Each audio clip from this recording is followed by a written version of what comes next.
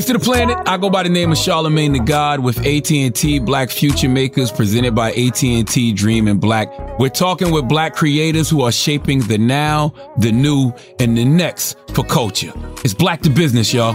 Okay, I am here with one of my favorite folks. She goes by the name of Mrs. Cari Champion. Oh, man, you see her on so many different things. I mean, you know her face from ESPN. You know her from some show with some wrestler dude. I can't remember his name right now. He's not a hater.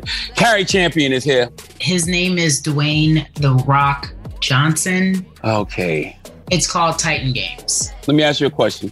Who would Cari Champion be without that? Without the TV, without the media, just Cari Champion. Who is Cari Champion? Cari Champion is a strong advocate of Black and brown women. I would be a leader in my community, more than likely running in some sort of office that made sure that women were highlighted and taken care of, which I already am, but I'd start a franchise of foundations called Brown Girls Dream. That's the name of my foundation. So that's what I would be. I just would be a mentor and a leader in the community for Black women. What's something you wish more Black people knew about your profession?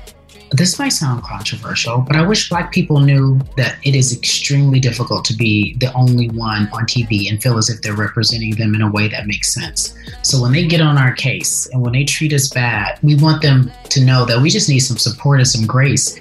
And if we don't get it right, which is bound to happen because we're in front of the camera, our folks be so hard on us. So I'm saying, let's just go back to that grace and mercy. We all need it.